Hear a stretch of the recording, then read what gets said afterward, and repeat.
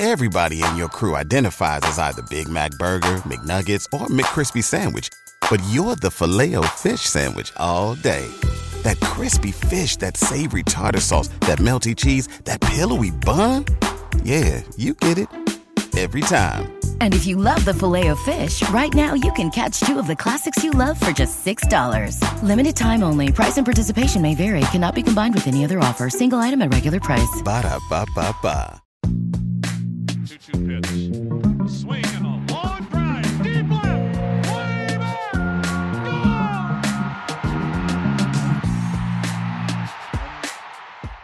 Hey, everybody. Welcome to another Baseball America podcast. I'm Kyle Glazer. Got another great show for you today. We're breaking down the Blue Jays farm system. And to do that, we're joined by Ben Badler. Ben's done the Blue Jays system for us for a number of years. Ben, the Jays this year broke through from their mini rebuild, if you will. They made the playoffs, albeit in a shortened season, only 60 games, but they were competitive in the AL East for most of the year, despite missing some key guys due to injury. They made the playoffs. When you look at the Blue Jays top to bottom now, it seems like a lot of good pieces are in place. There's a really, really talented young group of players in the major leagues. We saw some of the young pitchers come up and make an impact this year, mostly in the bullpen, but we did see Nate Pearson make his debut in the rotation. And there's still a pretty good farm system. When you look at the Blue Jays as a whole, where they are as an organization, how do you assess them? I think they should be able to contend, I think, for a playoff spot in 2021. Like you said, it's a good young lineup to build around with. You've got Bichette, Gurriel, Teoscar Hernandez, not quite as young, but still kind of in his prime years right now. Cavan Biggio. We saw Alejandro Kirk come up and show it in some flashes toward the end of the season. Vladdy Jr. still, I mean, he's the same age as like Spencer Torkelson. I know we have really high expectations for him, and he didn't quite live up to it, this season in 2020, but still a pretty good year for a 21-year-old as a whole. And I think there's a lot more upside for him that I think is going to start showing up in the next few years. So, I mean, you mentioned Pearson coming up, obviously, Ryu, one of the best pitchers in baseball. So, I think they still need to add more pitching. I mean, you've got guys like Simeon Woods Richardson, somebody who could come up and help next year, but I think ideally they're going to need to supplement that starting rotation with some moves this offseason. Yeah, it'll be interesting to see what the Blue Jays do. They're obviously a big market team that has very few long-term payroll commitments, so they have the opportunity to make some additions. We saw them re-sign Robbie Ray to a one-year deal after they acquired him at the trade deadline last year. Ray was better for them than he was with the D-backs, but the walks were still higher than you want to see. But I thought one of the things that was encouraging is we saw the Blue Jays get aggressive to fix their pitching staff. Hyunjin Ryu, as you mentioned last year, one of the best signings of the offseason. They acquired Tanner Roark and Chase Anderson. Those didn't work out so well, but again, they made the moves to address their issues. They traded for Taijuan Walker. They traded for Robbie Ray. It seems like this is a front office that sees that, yes, there's a really good, talented young position player core in the majors, but rather than being passive about it and just saying, oh, well, we'll wait for the pitching staff to get here, they realize, hey, Lourdes Gurriel, Teoscar Hernandez, these guys are in their primes. We saw Randall Grichuk have a very nice season last year, and you're going to get good production. I think one of the things that was probably most encouraging was the Blue Jays made the playoffs in a year when Vlad Guerrero Jr. did scuffle for a good chunk of the season and was just okay. Bo Bichette only played 29 games, missed more than half the season due to injury, and they didn't get the contributions they were hoping for from Travis Shaw, veteran free agent signee. Danny Jansen at catcher didn't do a whole lot. So even with some of the guys they were expecting to play big roles for them scuffling a little bit, they still were a pretty good team, a dangerous offense. They made the playoffs. Rowdy Tellez quietly had a very nice slash line last year. I feel like this is a team that they reached the playoffs, but there's still more upside here because Bichette stays healthy, Guerrero gets better and improves a little bit, Jansen hits like people think he can based on what he showed in the minors, and these young pitchers come up. This feels like a Blue Jays team that's good and still has a lot of upside in front of it. Yeah, and then a lot of those hitters, like you said, I think we expect a lot of them to take a step forward next year, just getting more big league time. We've already seen it in some flashes, like you said, Bichette not getting a lot of playing time in 2020, but that's going to change. So presumably he stays healthy next year. I think there's a lot more, as much talent as we've seen and production as we've seen from, guys like Bichette and Gurriel. I think there's still room for, guys like that or Vladdy Jr. or Kevin Biggio to continue to take another step forward in 21. Ben, jumping into this top 10, Nate Pearson was their number one prospect coming into the year. He made his major league debut. Now, he was limited by a flexor strain in his right elbow, but he came back, made a relief appearance in the playoffs, and it was pretty nasty. He struck out 5 of the 6 batters he faced over 2 perfect innings of relief. He was a little bit wild during his first 4 starts, but you saw the loud stuff. You saw the potential front of the rotation power arm. It just seems like it's a matter of his control. When you assess Nate Pearson, what is the likelihood that he's able to harness this power, throw enough strikes? Again, it's a major league debut stint. You never want to go too crazy in either direction on it. And in the course of ranking this top 10, was there any question about him being number one based on what he showed early in his major league debut? Yeah, I think he separated himself from the pack in this system. I mean, it's a really good system too. I think it's still a top 5 farm system in baseball. I mean, I really like Austin Martin. I really like Jordan Groshans, but Austin Martin, really in both cases, even Jordan Groshans too. Not really a lot of, or not any upper level track record with those guys, other than I guess you could call maybe the alternate site that. But even that I think would be stretching the definition of that a little bit. So Pearson, the dominance that he's had through the upper levels and the front of the rotation type stuff that he has, I think was a big separator for him to be number one in the system. It's we saw the stuff in the big leagues. It was up to 101 miles an hour. He can get swing and miss when he pitches up in the zone, nasty slider when it's on, and it's he has a track record of throwing strikes throughout the minor leagues. The delivery is pretty efficient for him. So I don't think that strike throwing, he did have some trouble with it in his initial stint in the major leagues, but obviously a very brief one. I mean, I think the biggest thing that brought some pause or would be a risk factor to look at is, like you said, it's an elbow issue. He's not somebody who has a track record of durability throughout the minor leagues. The Blue Jays have had to manage his workload very carefully. So I think he has the stuff to pitch at the front of the rotation. But certainly I'd like to see him prove that he can hold up over, 150 plus innings over the course of a full season. Yeah, with the Blue Jays, as you mentioned, needing pitching, his development will be really key for them to watch in terms of their playoff hopes in 2021. Austin Martin was considered one of the top prospects in the 2020 draft class. He surprisingly slipped to 5th overall. The Blue Jays took him. We're very, very happy he was there. You ranked him number 2 ahead of Jordan Groshans. Was there a debate between the two of them? Are they in the same tier? Is Martin clearly ahead based on your discussions? How do the Blue Jays see him, and what is his future ultimately? I think it's pretty close. I mean, Martin has probably more of a chance to play somewhere in the middle of the diamond. I don't know whether that's necessarily going to be, shortstop or third. He could move to third base. He could go to second base. He could go to center field. I think where he ends up playing probably just depends more on the construction of the Blue Jays roster. By the time he's major league ready, I like Bo Bichette at shortstop, so I think he probably, as long as the Blue Jays keep Bichette there, he probably ends up moving somewhere else. But he could play a bunch of different positions. But the main calling card with him is his hitting ability. It's a really short swing, and he took some really disciplined at bats at Vanderbilt, and then again when he got to the Blue Jays, going from facing college SEC pitching to facing a bunch of guys who have, AA, AAA, MLB experience. Just the quality of at bats he took there, and obviously the sim games really, really stood out there.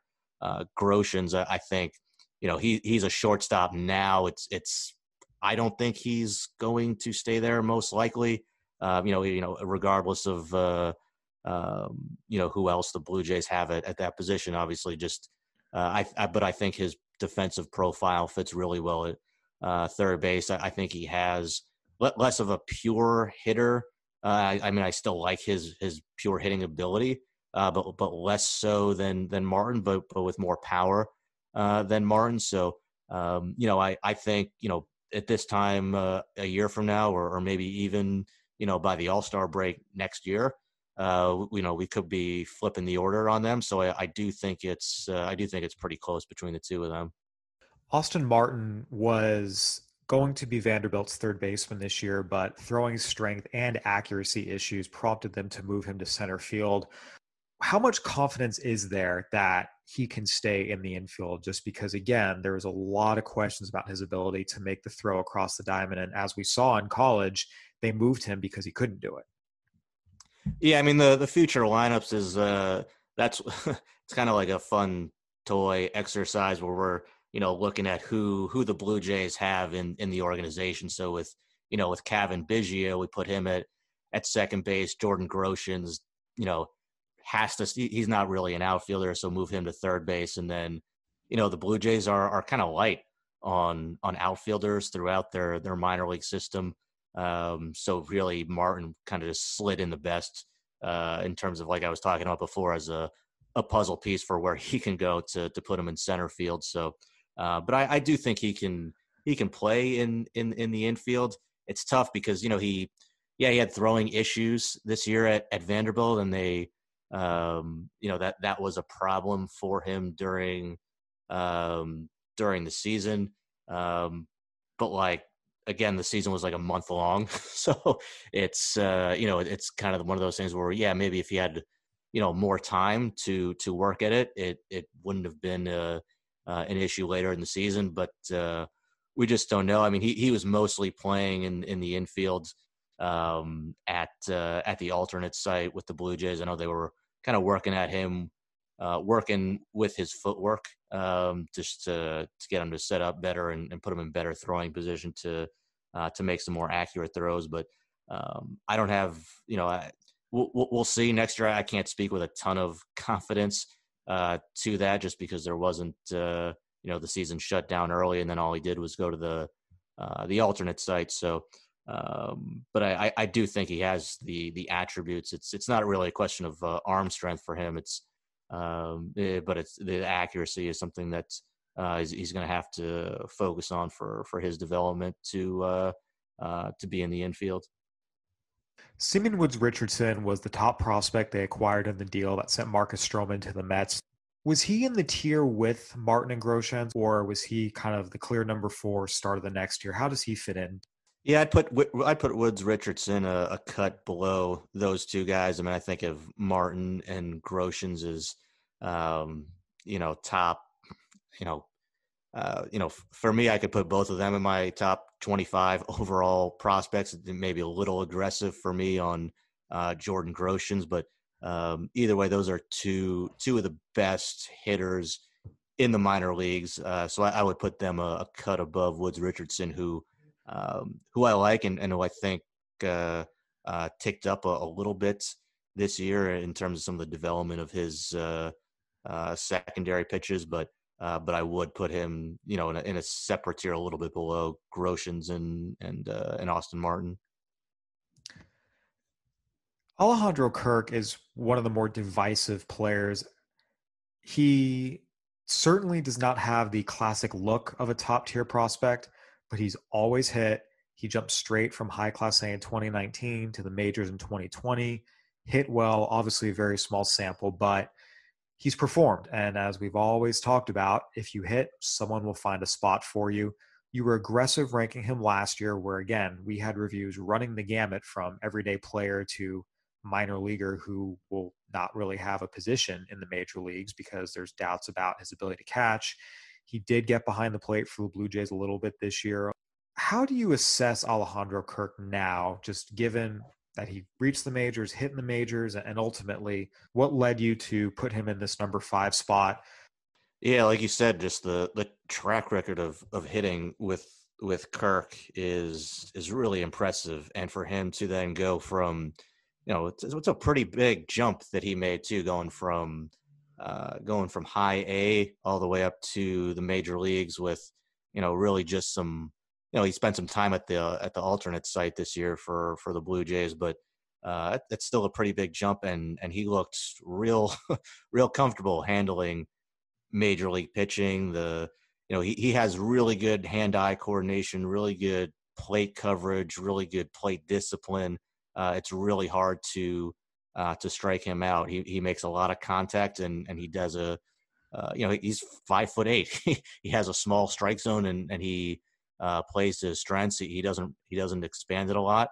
What I was impressed with too when he got to the major leagues was, not that I thought he was some little slap hitter by any means, but he was driving the ball with some good impact too, to the pull side, to the middle of the field, to the opposite way too. So yeah, I mean he you look at him and it's easy to see why he's that polarizing type guy that you talked about, because it's just not, he's not going to be on the cover of any fitness magazines or anything like that, but I think he's a good enough receiver to stay behind the plate. I mean, I would like to see him get into better shape, just to improve his lateral mobility and agility behind the plate. But I think he has enough to catch, and just a very strong belief in his bat from everything that he's shown throughout the minor leagues, everything that he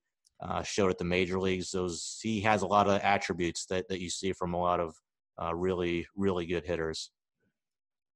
Ben, Aurelvis Martinez is someone who the Blue Jays spent more than $3.5 million to sign. He joined the alternate site late in the season, really made a big impression in instructional league. Scouts I've talked to have identified him as one of the top performers there. You mentioned in your write-up he had 4 homers in the first 2 weeks there. What is Aurelvis Martinez potential ceiling? Because he's still very young, and as we mentioned, the 5 guys ranked ahead of him are further up the ladder. They've shown a little bit more, in some cases made an impact in the major leagues. It feels like his ceiling, though, is, I don't want to say as high as anyone else's in the system, but he has a chance to be a pretty special player. Yeah, it's a guy who's got a chance to hit for power. I don't think he's probably a shortstop long term. I think the Blue Jays will give him a lot of opportunities to try to stay there, but the defensive skill set, I think, projects really well at third base if they want to move him there. I mean, yeah, it's, we probably say this about a lot of different players, but like, man, I wish we could have seen what he could have done during a normal 2020 season, because it's hard to say he would have been higher on this list, just there's some pretty talented players ahead of him. I think in most systems he'd probably be a top 5 prospect in that system. And it was the same signing class as Marco Luciano and Noelvi Marte, and I'm not saying he's in the Marco Luciano tier of that class because Marco Luciano is really, really special, but I don't think he's too far away from Noelvi Marte. I don't think he's the athlete that Noelvi Marte is, but Martinez is a really good hitter, understands the strike zone, a lot of bat speed, power, really good last year in the Gulf Coast League as a 17-year-old, and was keeping that up this year at instructional league for the Blue Jays. So yeah, he's somebody who I think right now is kind of on that periphery of being a top 100 prospect, and I think we could see him jump into that top 100 real soon. Yeah, I'm glad you mentioned the top 100. The top 5 players in the system are top 100 prospects. Martinez, as you mentioned, is kind of on the fringes of it. It does feel like this is the point where the top 100 candidates kind of end and we move into the next tier, starting with Alek Manoah at 7. That's at least how it looks from the outside looking in. Is that an accurate read on it? So I could see, I mean, and it's tough this year, in part too, because, we had a few guys graduate, but not as many as, we normally would churn through a normal year. and we're adding all the 2020 draft picks to it. So it's probably a little bit harder than normal to crack a top 100. But, I think Manoah and Gabriel Moreno are probably like right on the cusp of it, or are guys who could pretty quickly jump into that top 100 by let's say May in 2021. Just again, assuming we have a a normal start date to the minor league season, which is not a given next year. Manoah was the 11th overall pick in the draft in 2019 out of West Virginia. Big power arm, and then Gabriel Moreno. I mean, he may have been, you could argue he was the top performer for the Blue Jays at the alternate training site this year, but with the caveat that he got there kind of late, so he didn't have quite as much playing time, but he made a real loud impression during his time there at the alternate site for the Blue Jays. Really good hand-eye coordination, puts the bat to the ball, is kind of made some swing adjustments that, just from watching some of the video that I was able to see from him at the alternate training site this year, you can see the difference in his swing from where it was a couple years ago. He's made some really positive strides there to try to drive the ball with impact and not just, put the ball in play like he was trying to do a couple of years ago. So, and he still has that hand-eye coordination to make contact, but he is, I think, driving the ball with some more impact and really, really athletic too behind the plate. So that's somebody where, I think you could argue to move, him higher up the list, but it'd be hard for me to move down guys like, or Elvis Martinez or Kirk or Woods Richardson. So it's just, again, it's just why I think it's one of the better farm systems in the game when you're going that deep and talking about guys who are, either top 100 guys or kind of guys who are right on that periphery of being in the top 100. And I think what gives a lot of people confidence is we've seen the Blue Jays bring up a very, very talented young homegrown core. I mean, we talked about the start of this podcast, but Bo Bichette, Cavan Biggio, Rowdy Tellez have all turned into nice performers for them. Lourdes Gurriel was a bit different as kind of a big-time Cuban signing, but again, guy they brought up through their system, he contributed. Vlad Guerrero Jr. is still doing some good things, although there are things he needs to clean up. And Danny Jansen is their starting catcher, even though he hasn't hit as well as maybe a lot of people hoped. This is a very, very homegrown group. So it does feel like there's a reasonable amount of confidence that the Blue Jays will get the best from their prospects, which does factor into trying to project who are the 100 current minor leaguers who project to have the best major league futures, which is what the top 100 prospects is. Yeah, it's like you said, it's they have that homegrown core right now at the major league level, especially in the lineup. I think the pitching they're going to need to supplement, whether it's through trades or free agent signings. But I mean, we're talking about this system here. I mean, they have you mentioned Jansen, they have Kirk coming, they have Moreno. They have a bunch of different options, whether it's trading one of those guys, trading a guy like Elvis Martinez, or maybe it is even trading a guy like Austin Martin or Jordan Groshans. I mean, they have a lot of they have really good prospects and they have some depth to it too. I think they have some balance throughout the system too, even beyond the top 10 guys, just from the, I guess, AAA level or whatever we want to call it this year, down to the lower level guys who are at instructional leagues. So I think we'll probably you'll see them bring up some more of these guys, but I think whether it's to bring up that starting rotation through free agent signings or trades, they have a lot of different ways they could go to really help supplement that roster for this coming year. Yeah, again, we saw them be willing to spend money, giving Hyun-Jin Ryu the contract he did last offseason, re-signing Robbie Ray. There's a lot of different avenues they can attack this. You mentioned the depth of this system. The top 10 here wraps up with Adam Kloffenstein and Miguel Geraldo. How many other players were in contention for the top 10? Yeah, I think you could go a few more guys deep. I mean, CJ Van Eyck certainly, top 50 overall pick in the draft. But it'd be hard for me to put him over, say, like Adam Kloffenstein, who already has a pretty good track record up to the Northwest League and then was pitching this year in the the Constellation Energy League. Just as I expected to be writing reports on that when we came into the season. So, he pitched there and saw a little bit of a velo bump, nothing huge, but it'd be hard for me to put him over him. It'd be hard for me to put Van Eyck over Kloffenstein at this point. So you've got Miguel Geraldo, but you got other guys in the system. I mean, look, we're waiting for Eric Pardinho, who a couple of years ago obviously was really, really, really good. And then last year, I don't think his stuff was at 100%. So you're hoping that, him coming back from TJ, his stuff looks more like it did a couple of years ago than it did in 2019. Otto Lopez is playing winter ball right now. Not the flashiest guy by any means, but somebody who's got a pretty good track record of hitting so far. Position, maybe stretched thin at shortstop, but somebody who can play somewhere in the dirt.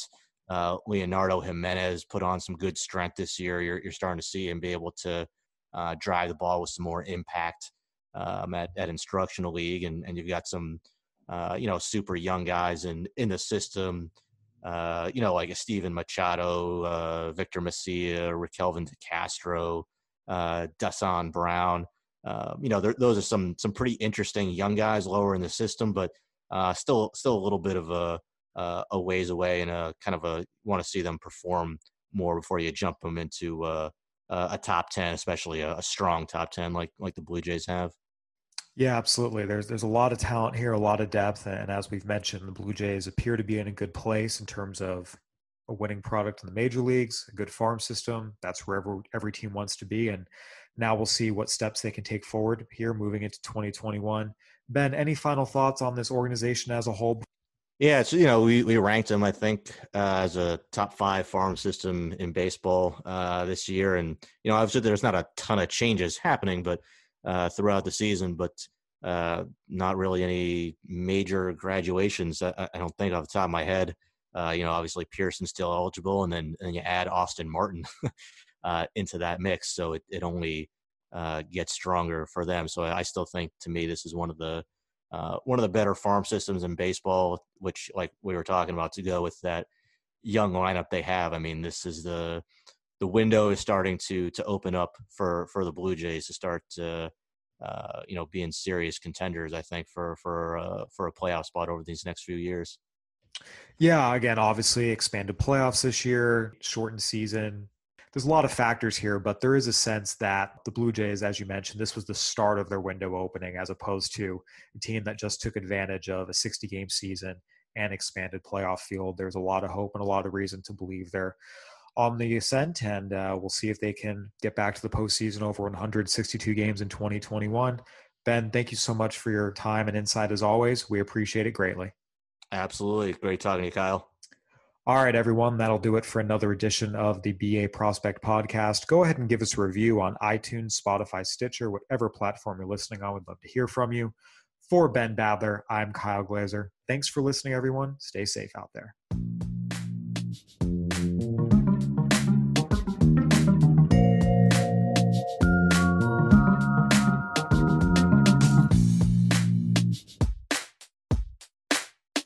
What's so special about Hero Bread's soft, fluffy, and delicious breads, buns, and tortillas?